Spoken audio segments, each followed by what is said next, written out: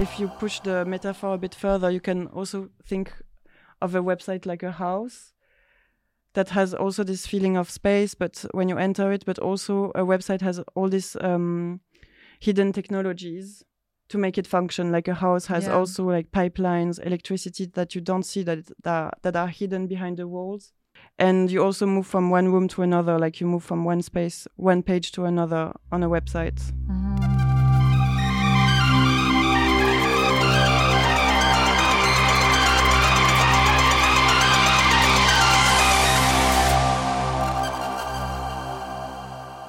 So why did we get together, actually? First, because we met one day, which was in school, in the art school, in Gerrit Rietveld Academy in Amsterdam, when we studied. You were studying, that's stupid to say, you were studying inter-architecture and I was studying graphic design, and we started a band. We had a band actually called Tuo Cuore Mia Lingua. It lasted for one day, evening. One evening, and then it died. Yeah. And then I wanted to learn coding to make my website after graduating. And I found this boot camp, and I I went through the interviews and stuff and all this process. And then I went to the gym, and that's when I met you again after graduation. Yeah. And I told you about this coding school. Yeah. And it was an epiphany for you. It was the opening of the season, a very long season. But yeah, that's where I actually had the gut feeling that I should also start learning how to code. But also because I was flirting with the field kind of before, but then being focused on different kind of bachelor studies, didn't have so much time to nourish that. But it was also nice to kind of like, because you were also like so enthusiastic about it, and having also, it didn't make me doubt about like what I pursued as my studies, that it's not going to fit, you know, because I also saw there like a crack in coding as well, that it can be definitely combined with my architectural knowledge. For sure. It makes totally sense. Yeah. So then we also did this coding school which was half a disaster, half pleasure but and painful, like bittersweet experience. And we were very frustrated, and also started to define what in the coding field we wanted to dig into. Yeah. Because we were, it was very like commercially oriented as well. That is kind of like, was a training to join the maintenance market mainly of the tech industry, debugging and stuff like that. Well, I thought being a web developer was just about doing HTML, CSS and JavaScript. But then we discovered that there was a huge society under this cave hole of web development. Yeah, but also that interfaces can be a cultural domain, that it's kind of like a social imaginary as well, where people meet and you kind of set certain goals together. And it's always that it can be a collaboration, not like that the web developer is somebody who solves the problem of translating what online, you know? Exactly. And there are much more hybrid formats than that. Exactly. Okay, so I'm going to start with a little intro. The internet is a cultural domain. Interfaces are a social imaginary. We found each other connecting conceptually and ethically about mutual coding practice. We got excited as well as hopeless together. We wondered, what is a good website? Is a good website one that clashes with its neighbor websites or open in the other tabs? Or is a good website designed perfectly with a good amount of disharmony and familiarity? Is a good website one that makes me angry? And we concluded that a good website for us is one that makes us feel something, that's memorable. And since 2018, we collected a list of memorable websites, and we're going to present a selection of them, which represents our discomforts, but mainly our comforts on the internet. Definitely. Mainly the comfort. Yeah. And today we want to review these websites and tell a story of a different internet than the one that accommodates our daily user experience. And we also websites can be a lot of things, from social networks to e-shops to business vitrines, institutional platforms, educational websites, entertainment websites, forums, blogs, artist portfolios, web art, and sometimes mixes of all of them. So like hybrid formats. But the ones that we selected, so like we kind of chose, we have memorable websites and we kind of titled the category behind each. Yeah. But it's not necessarily that we present per every category that we just mentioned. Yeah. And we're going to start with the website that we agreed summarizes our discomforts on the internet. Definitely. Totally. So it's called How I Experience webtoday.com. Yeah. So basically, when you arrive on the website, you arrive on a search bar that obviously looks quite like a browser search, like Google.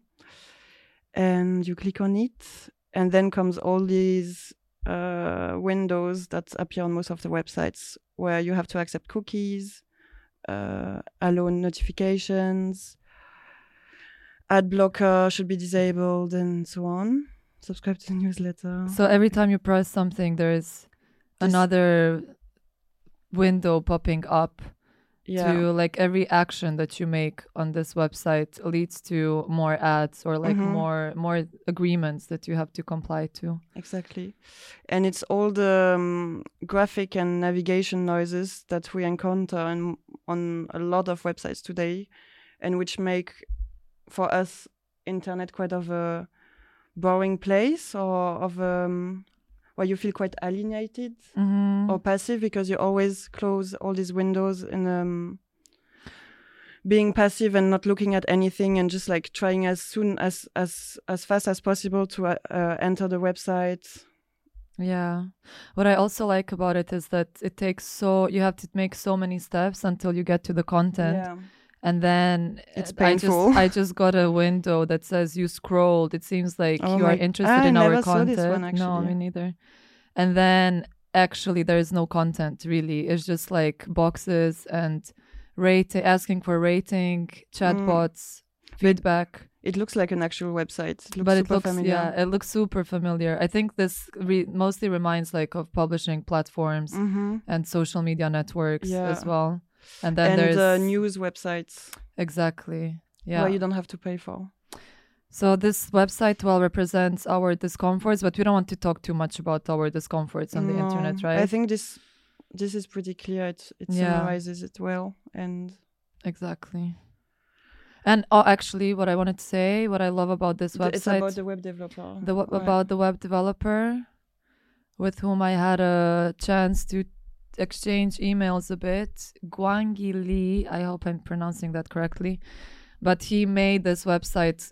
For me, it's kind of like just as an artistic expression, because he also told me that he works in a company and he's a full-time front-end web developer. And then I asked him, why did you make it?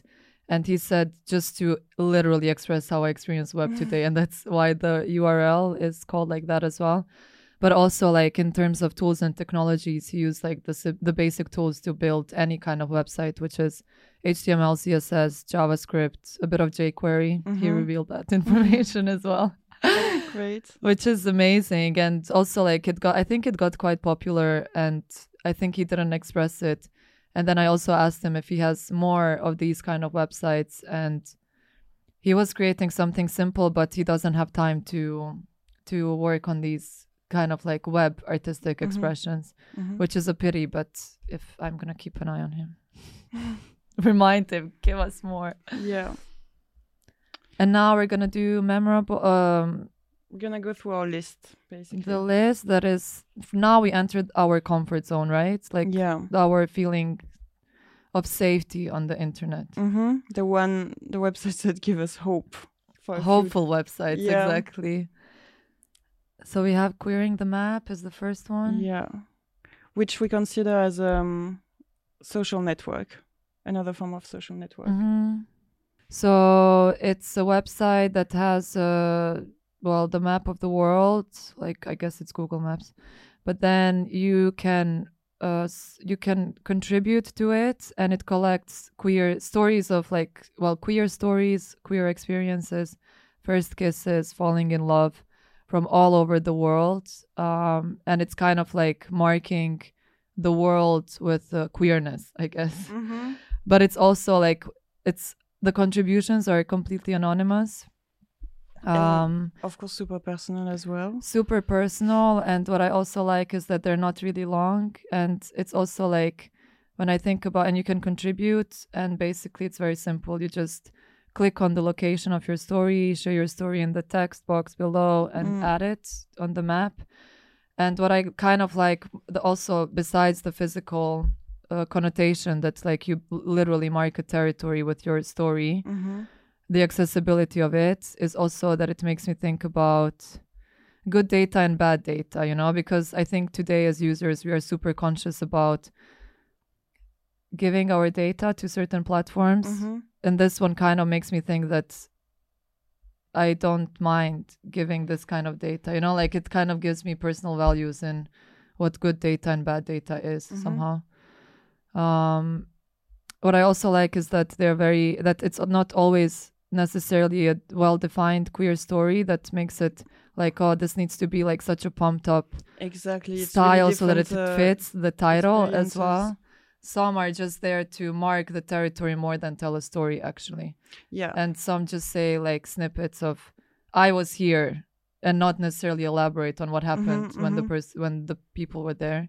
And it's not only cheerful romantic stories, it's sometimes also experiences of homophobia. Also sometimes it's more hopeful messages that are put in countries where queer rights are not recognized. We can go to Bosnia actually straight away. Came out, got bullied, ran away, and I haven't looked back since.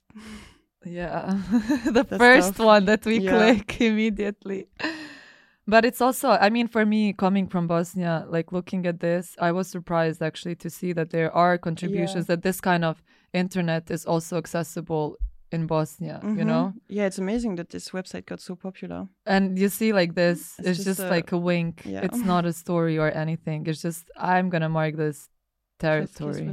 And sometimes the messages are a bit like, oh, I hope this person is going to remember that this happened. It's a bit of a love letter that's anonymous. Yeah. But I also wonder, like, once you drop it there, do you also, can this website also be a processing mechanism, you know? That like you give this, you share something and then you're like, okay, I forget the story or something. You mean of that it can be like help you to understand, also process what just happened, or exactly, like so just to give it out to the world. Okay, but anyhow we have a lot to share, so let's move on. Do you wanna and you would love to talk about the next one. Which one? The click? Oh yeah. No, so shall we move? Because you mentioned this thing of private and public data, and we thought it was maybe relevant to share this website, which also shows how the computer can collect data, which is based not on information that you type in a box, let's say telling a story, but it's more data that the computer collects from your interaction with the computer itself. The invisible data that we don't realize, and that can be data for analytics, to trace the user experience, how people interact with, for example, an e-shop, and click on what button do they click, because that's super important, how many clicks there is to enter a page or check out a page. So this website has this statement with this huge button in the middle. The only button. Well, and you are supposed to interact as much as you can.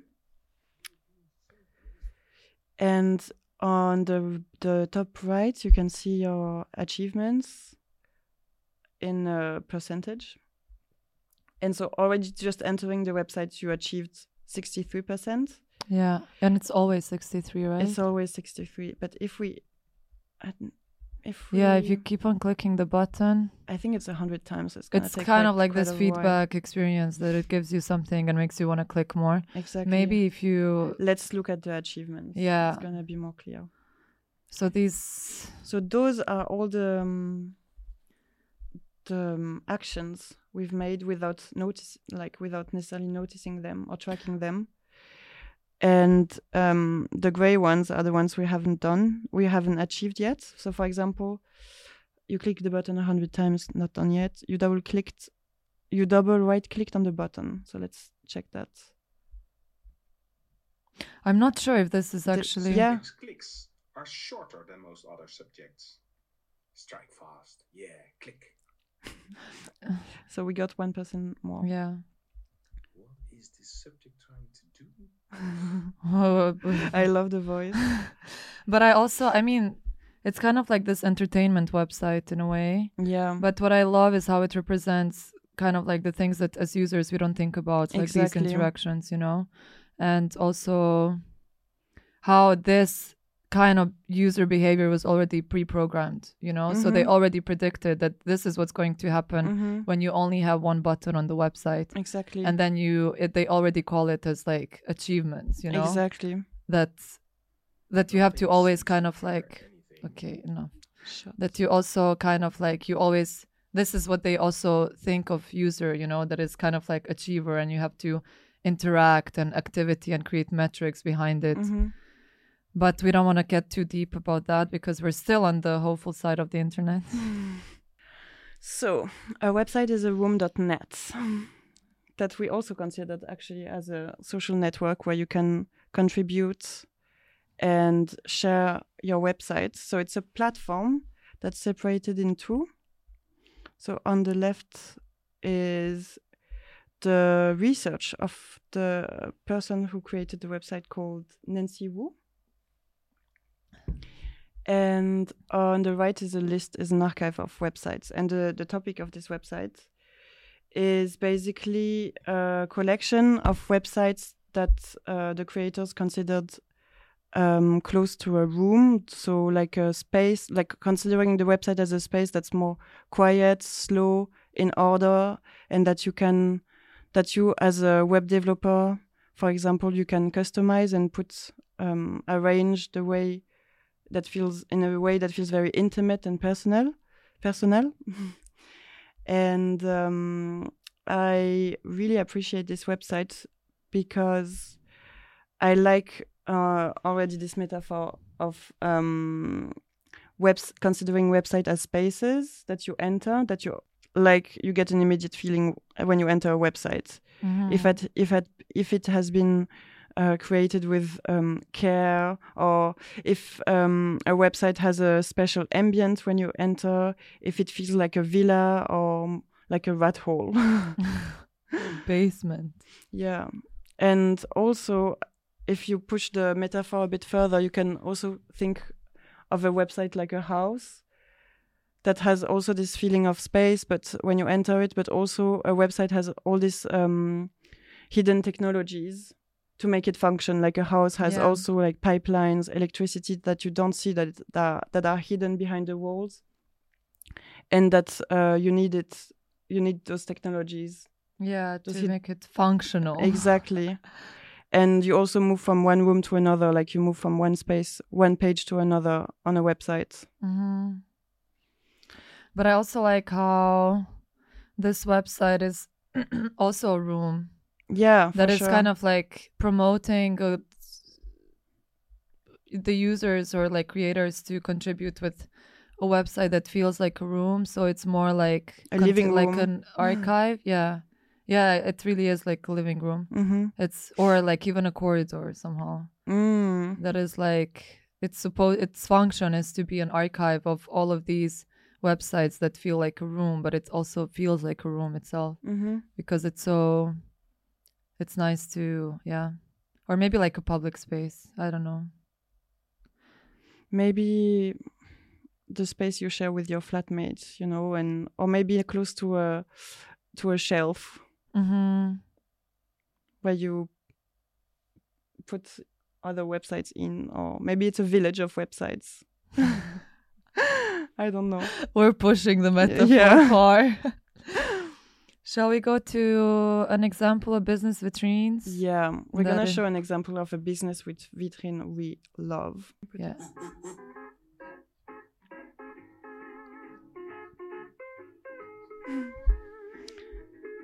So we're going to go through the website a bit.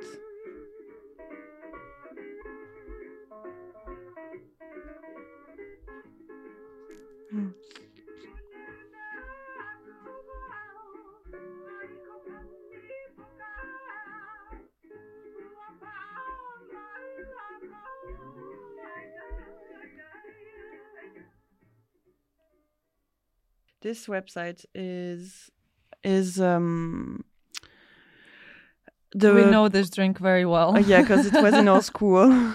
It's a coconut water drink can, and I remember the first time I went on this website. I loved how I was not sure where I was entering, and then I figured out it was a vitrine of a product, basically.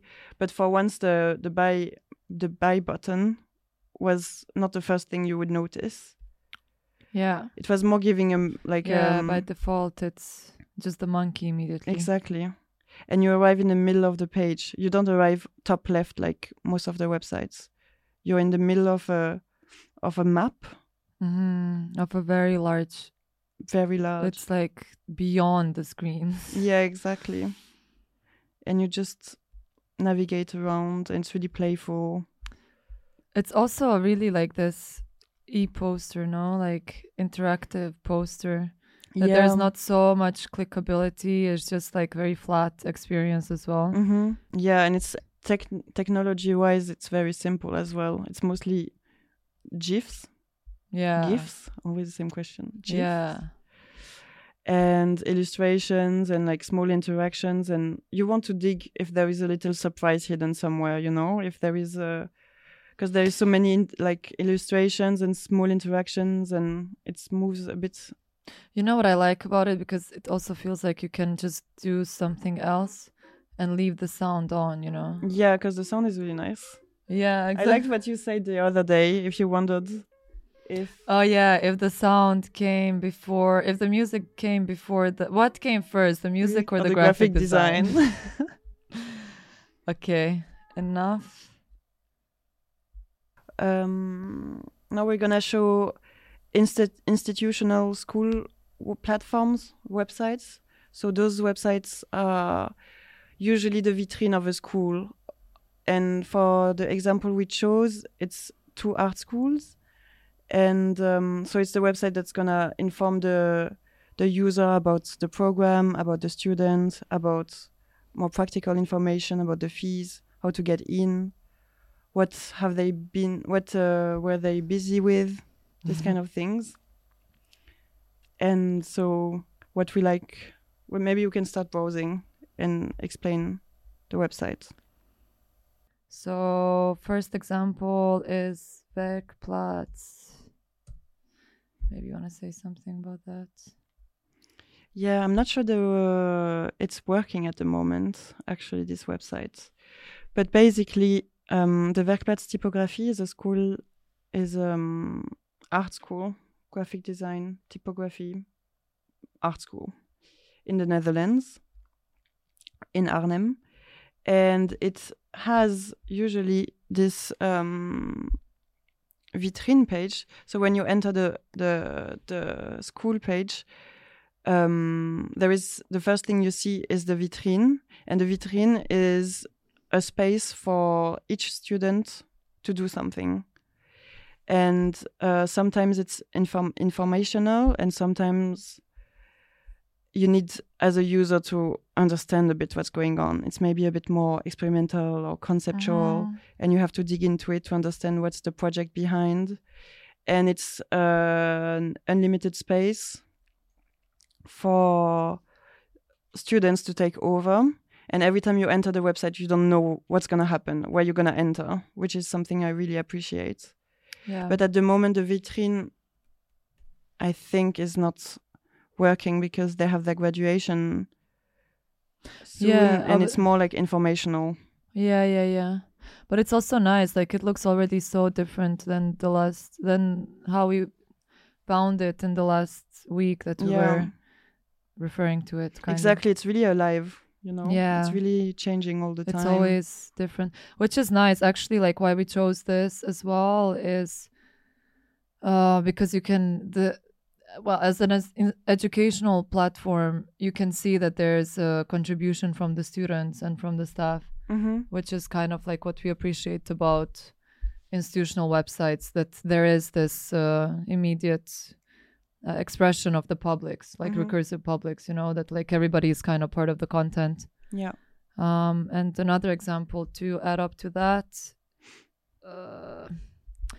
Yale School of Art, which is another website that gives full access to staff and the students. And it also has for each blog or component, it has editor details or any content that can be changed by everybody, which also says like edit access. You have this details like who did it, which is kind of like, I don't know if it's like this fact, the truth about who worked on this content, but it's nice to emphasize this gesture that they all have access to it in the backend.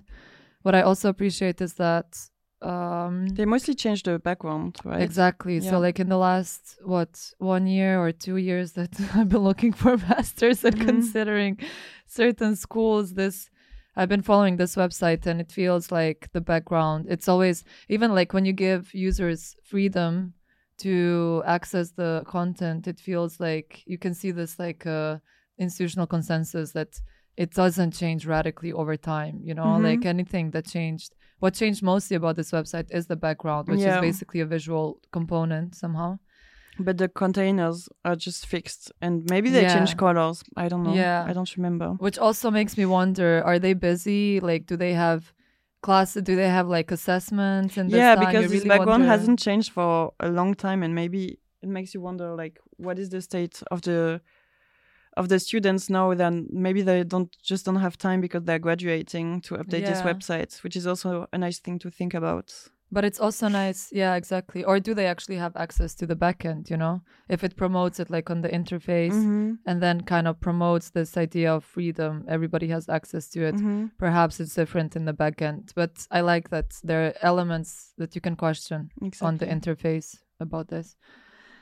So now we are going to switch to educational website, which is not representing an educational institution per se, but they're educational for you and I. Yeah. So it's more like the example that we want to show, which is the Creative Independent. It's more like a publishing platform. But you go ahead and say everything about it. So this is a resource for creatives that is daily nourished with articles or quotes or essays or interviews, basically. The layout is very simple. Very colorful. And I remember the first time I discovered the website, it was completely different in terms of landing page. There was a video in the background with snails moving, because snails and spirals are the main graphic element of this website. And now they changed the order, which took me a bit of time to replace, because to have the archive first, because before the archive came second after the homepage. But now instead they added this small button called New Here. So here now it's a letter addressed to people I think who just still have. I'm just closing the tab. To people who just land on the website for the first time, and it's a welcome note basically, which seemed to have been designed with care, and it has, because it was the 10 years I think of this platform. They celebrated the 10 years or some kind of birthday, And some users just send some really sweet recording thanking the platform to exist, so you can listen to them here. And what I like about the whole platform is that you seem that there is a lot of attention put in language and how they address to the users. It's really, for example, if you arrive at the end of a page, at least back then, there was a little note saying, hey, you just arrived at the end of the page. Don't get lost, it's just the end. Exactly. If you want to look at something, it seemed very genuine. Yeah. It has this tone to it. Yeah, exactly. And what they say about the design are also like, so if you go on the About page, I just know the URL, but where was it? Do you have a Chrome extension? Yes, actually. Do you have an app on your phone? I don't have the app. I have the newsletter where basically every day, I think it's every day, maybe. Yeah, I think so. I think you can actually decide when you want to be notified. So they have a daily newsletter or a weekly newsletter. Our guides and guides. Do you remember where there was this? No, that's our website. The note about snails. You can read more about our spiraled snail in this note. Voila. If you've been observing our website, you've likely noticed it changed a few times. It will continue to change. Our website is alive. That's already something I think is great, to consider website as living creatures that change over time, because a website is meant to change, because technologies update and it needs maintenance no matter what. And it's great that they embrace it by changing its structure and content. I mean, content obviously, but also like it's the container of the website, you know? Yeah. We like spirals because they're about circling back to a core idea over time, something all creative people must do to create whatever it is they're creating. Yeah. It's a nice one. Well, yeah. There's one thing like about publishing platforms that annoys me sometimes are the filtering options. So like you immediately have like, okay, let's narrow down the content for you, you know? So like you have, and normally they're categorized by their format. So like also here, interviews, essays, guides, focuses. But I like that in all of that seriousness, let's say, they also have just snails. Yeah. And it's just a gallery of images and GIFs of snails moving. And you can have a little Zen moment. Yeah.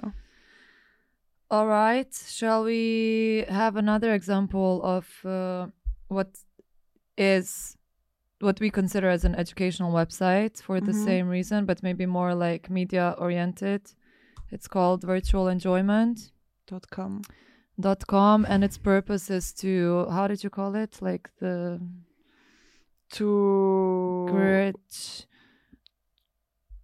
it's a new format of lectures, curating lectures, exactly. And it's very minimal in the design, but I don't want to make remarks about the design. What I like is that once you enter like on homepage, it shows always like only 4 lectures. And then when you click on one, it shows an audio file as the main media media file that they're dealing with. And it takes the whole page of the website. And then when you press anywhere on the screen, it starts playing the lecture. It's very minimalist. Yeah, so very minimalist. And then you have this button that gives you an option to actually look. Most of these lectures were on Zoom. And I also kind of like how they deal with this like Zoom fatigue, you know, that they don't use it as the main platform to, although like most of their lectures took place there. and that it's not by default. You can kind of play around with this container, but you don't have need to. It. Yeah. You can turn it off. But what I mostly like about how they curate the sound as well is that that you have this whole file across the page, and then you have these markers that point out where the lecture starts and where's the Q&A. Yeah. Which is something that I also do often when I'm on YouTube or something. Of course, like you skip through the intro and then you just look at the main content, or like you always look for this like climax of the conversation.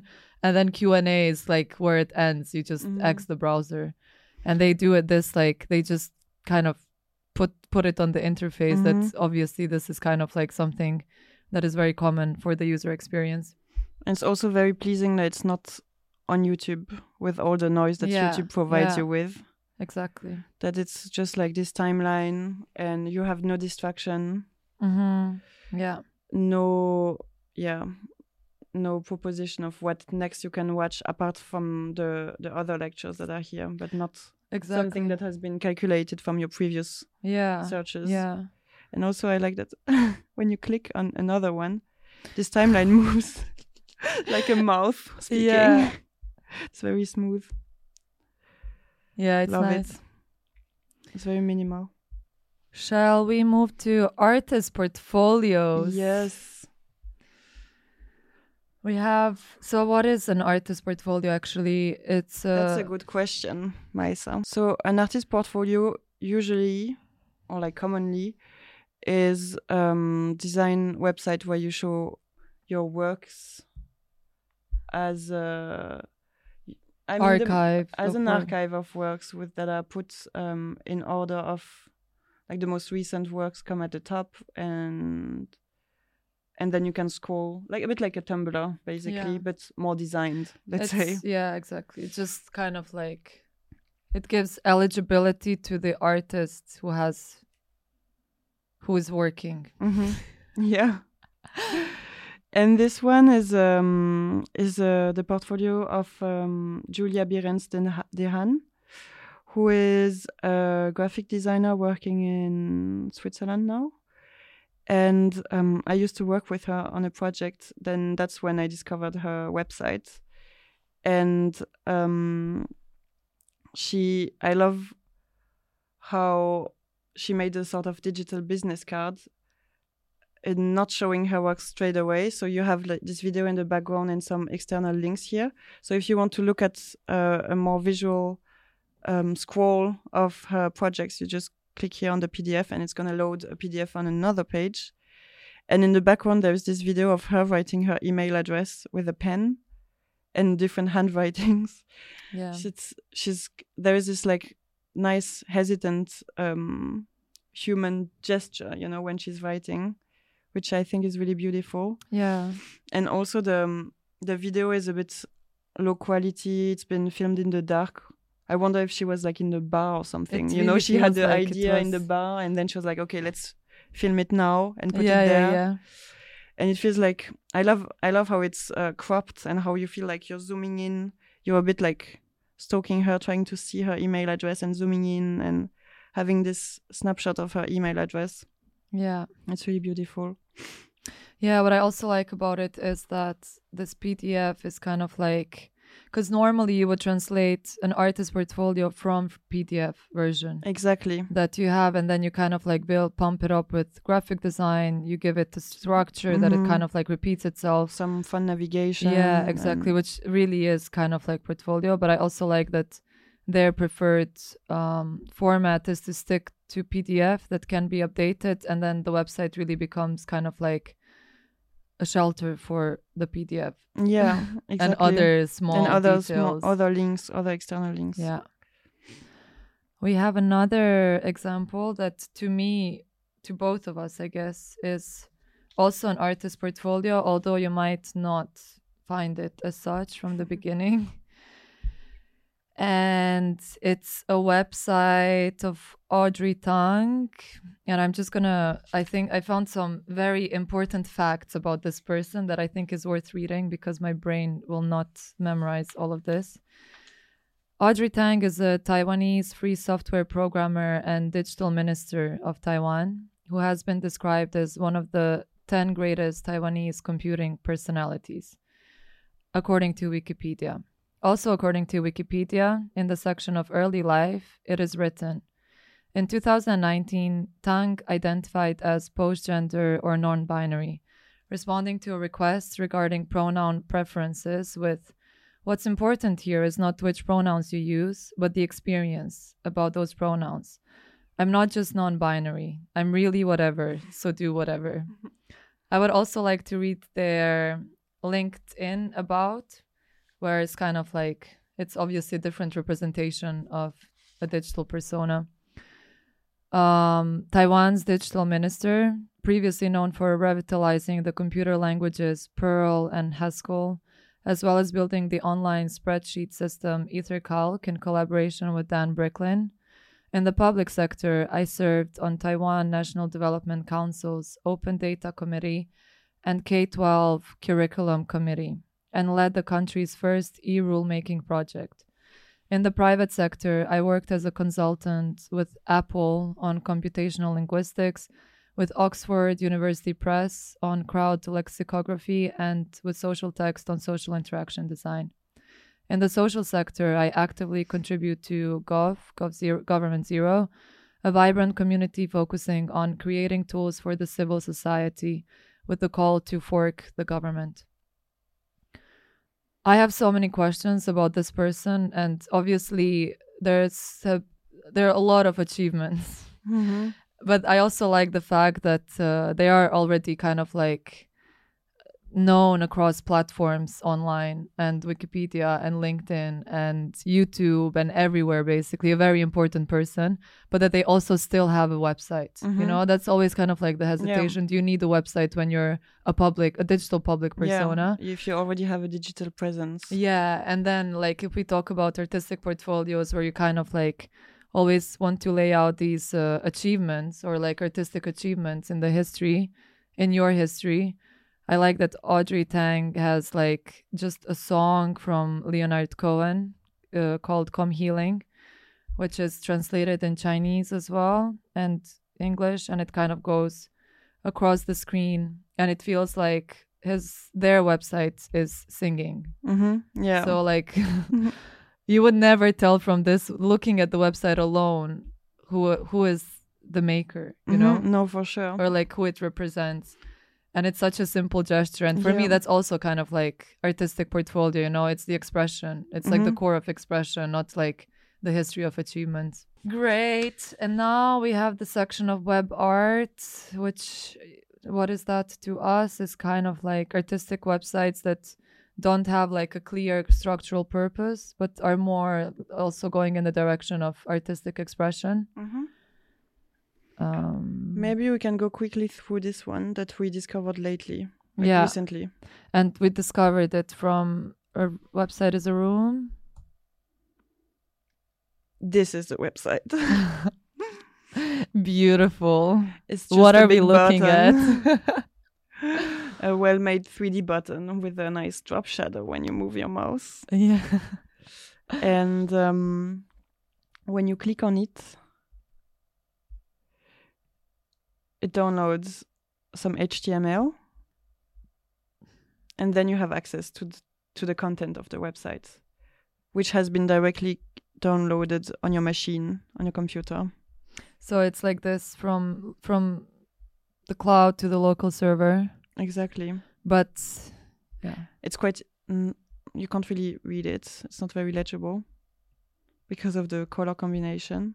And every time you download it, you get a new color combination. Yeah. If we click on this one, yeah, still not very legible. No, you can't really read the text. No. And the parts that I also didn't have time to read it because, I mean, you can just select it. No. Yeah. Not even. We could read it through inspecting it, but... Yeah, but I think it kind of also compares like architecture and web development. Mm-hmm. Classic. Nice metaphor. And I mean, what I like about this website is, as we said earlier, a website is meant to vanish at some point. Mm-hmm. It's always going to evolve, always going to change. The server might be broken at some point. And here you download the HTML straight away, so you have the website on your computer no matter what, you know? Yeah, exactly. It's kind of like also what we talked about, having a book in the bookshelf that you'd never read. Mm-hmm.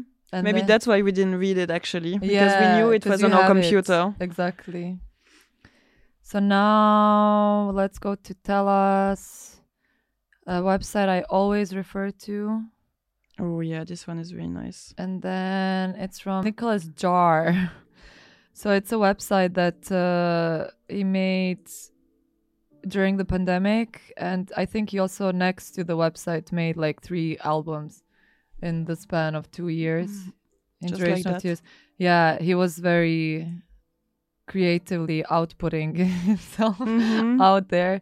And what I love about this website is that he also chose, I mean, people did start thinking about websites a lot during the pandemic and like what a website can be, and there were all these kind of like, it became more of like an experimental field. And for him as well, I see it as this is kind of like the function is to promote the album called Cenizas. No, Tell Us. Clearly. Yeah, because it's the URL name. What means the parts? What means parts? Do you know? Tell Us parts. So basically, I don't know, actually. Is parts also the name of the album? No, it's just Tell Us. But then this is kind of like, it's not the full album, but it is kind of like also a visual interface experience of the album. And it's just like, it doesn't have so much function than just hovering and clearing out the dust that comes your way, and then a bit of scrolling, and even some illustrations that were made in collaboration with other makers and the developer, with Illustrator and developer. I forgot their names, unfortunately. But then that's also like, even though there are many interactive parts, it doesn't necessarily urge me to achieve so much on it, you know? No. That is just kind of like this light user experience as well. It's nice also to have another consumption of a website, you know, seeing it like this, and it's just a bit like a screensaver almost. Yeah, it's really exactly. This one is funny. Also one you enter like a video game.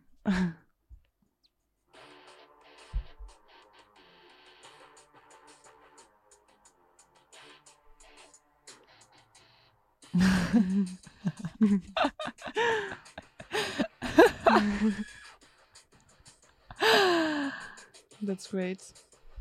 What are we looking at?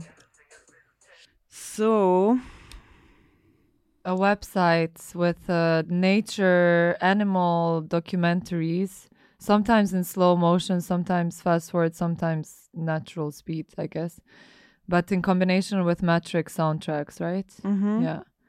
And it works really well because it's very well finely selected content, I would say. Apparently it's coincidental, but I think the footage that they made on random is... Yeah, I guess they made a selection of documentaries and then a selection of soundtracks, and then these two are already well curated, so that like whatever coincidence happens between like which soundtrack goes for which documentary, it works. Yeah.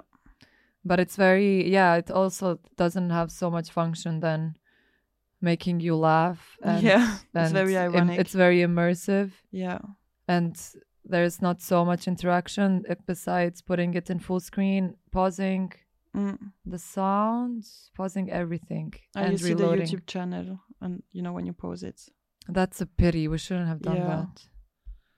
I mean, that's not our fault. We're not saving lives. No, for sure. Okay. But I mean, this kind of website also makes me wonder, like, what's the difference also with a video clip, you know? Because the interaction is not that obvious. Yeah, what like you can do with the YouTube channel. And yeah. That's the thing, like that's... well, isolation from platforms. Yeah, that's a fine argument to me. That's also like often a hesitation for a lot of web developers. Why make a website when you can just host it on the main platforms? Yeah, you know? for sure. Which for me is always like, why not make a website exactly for that reason? Exactly, because that's for sure a valuable reason to not be dependent of these huge platforms. But still, we can enter another discussion of like, because most of these videos are also embedded from social platforms, Exactly, so they're already hosted somewhere. Yeah, and I think the only example that we have that is kind of like from this virtual enjoyment, that here the media files are imported with really like technological complexity, that it also makes the website super heavy as well. So there's like all these risks of detaching from the platforms as well. Yeah. But more on that later. We have last example. Where is this actually? Looks like France, no? Looks like Austria or something.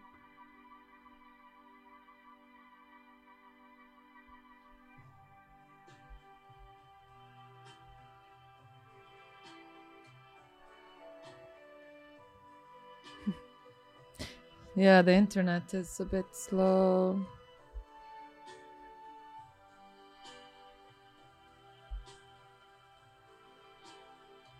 Oh, I didn't see this one. Yeah, by night. Also this one I didn't see.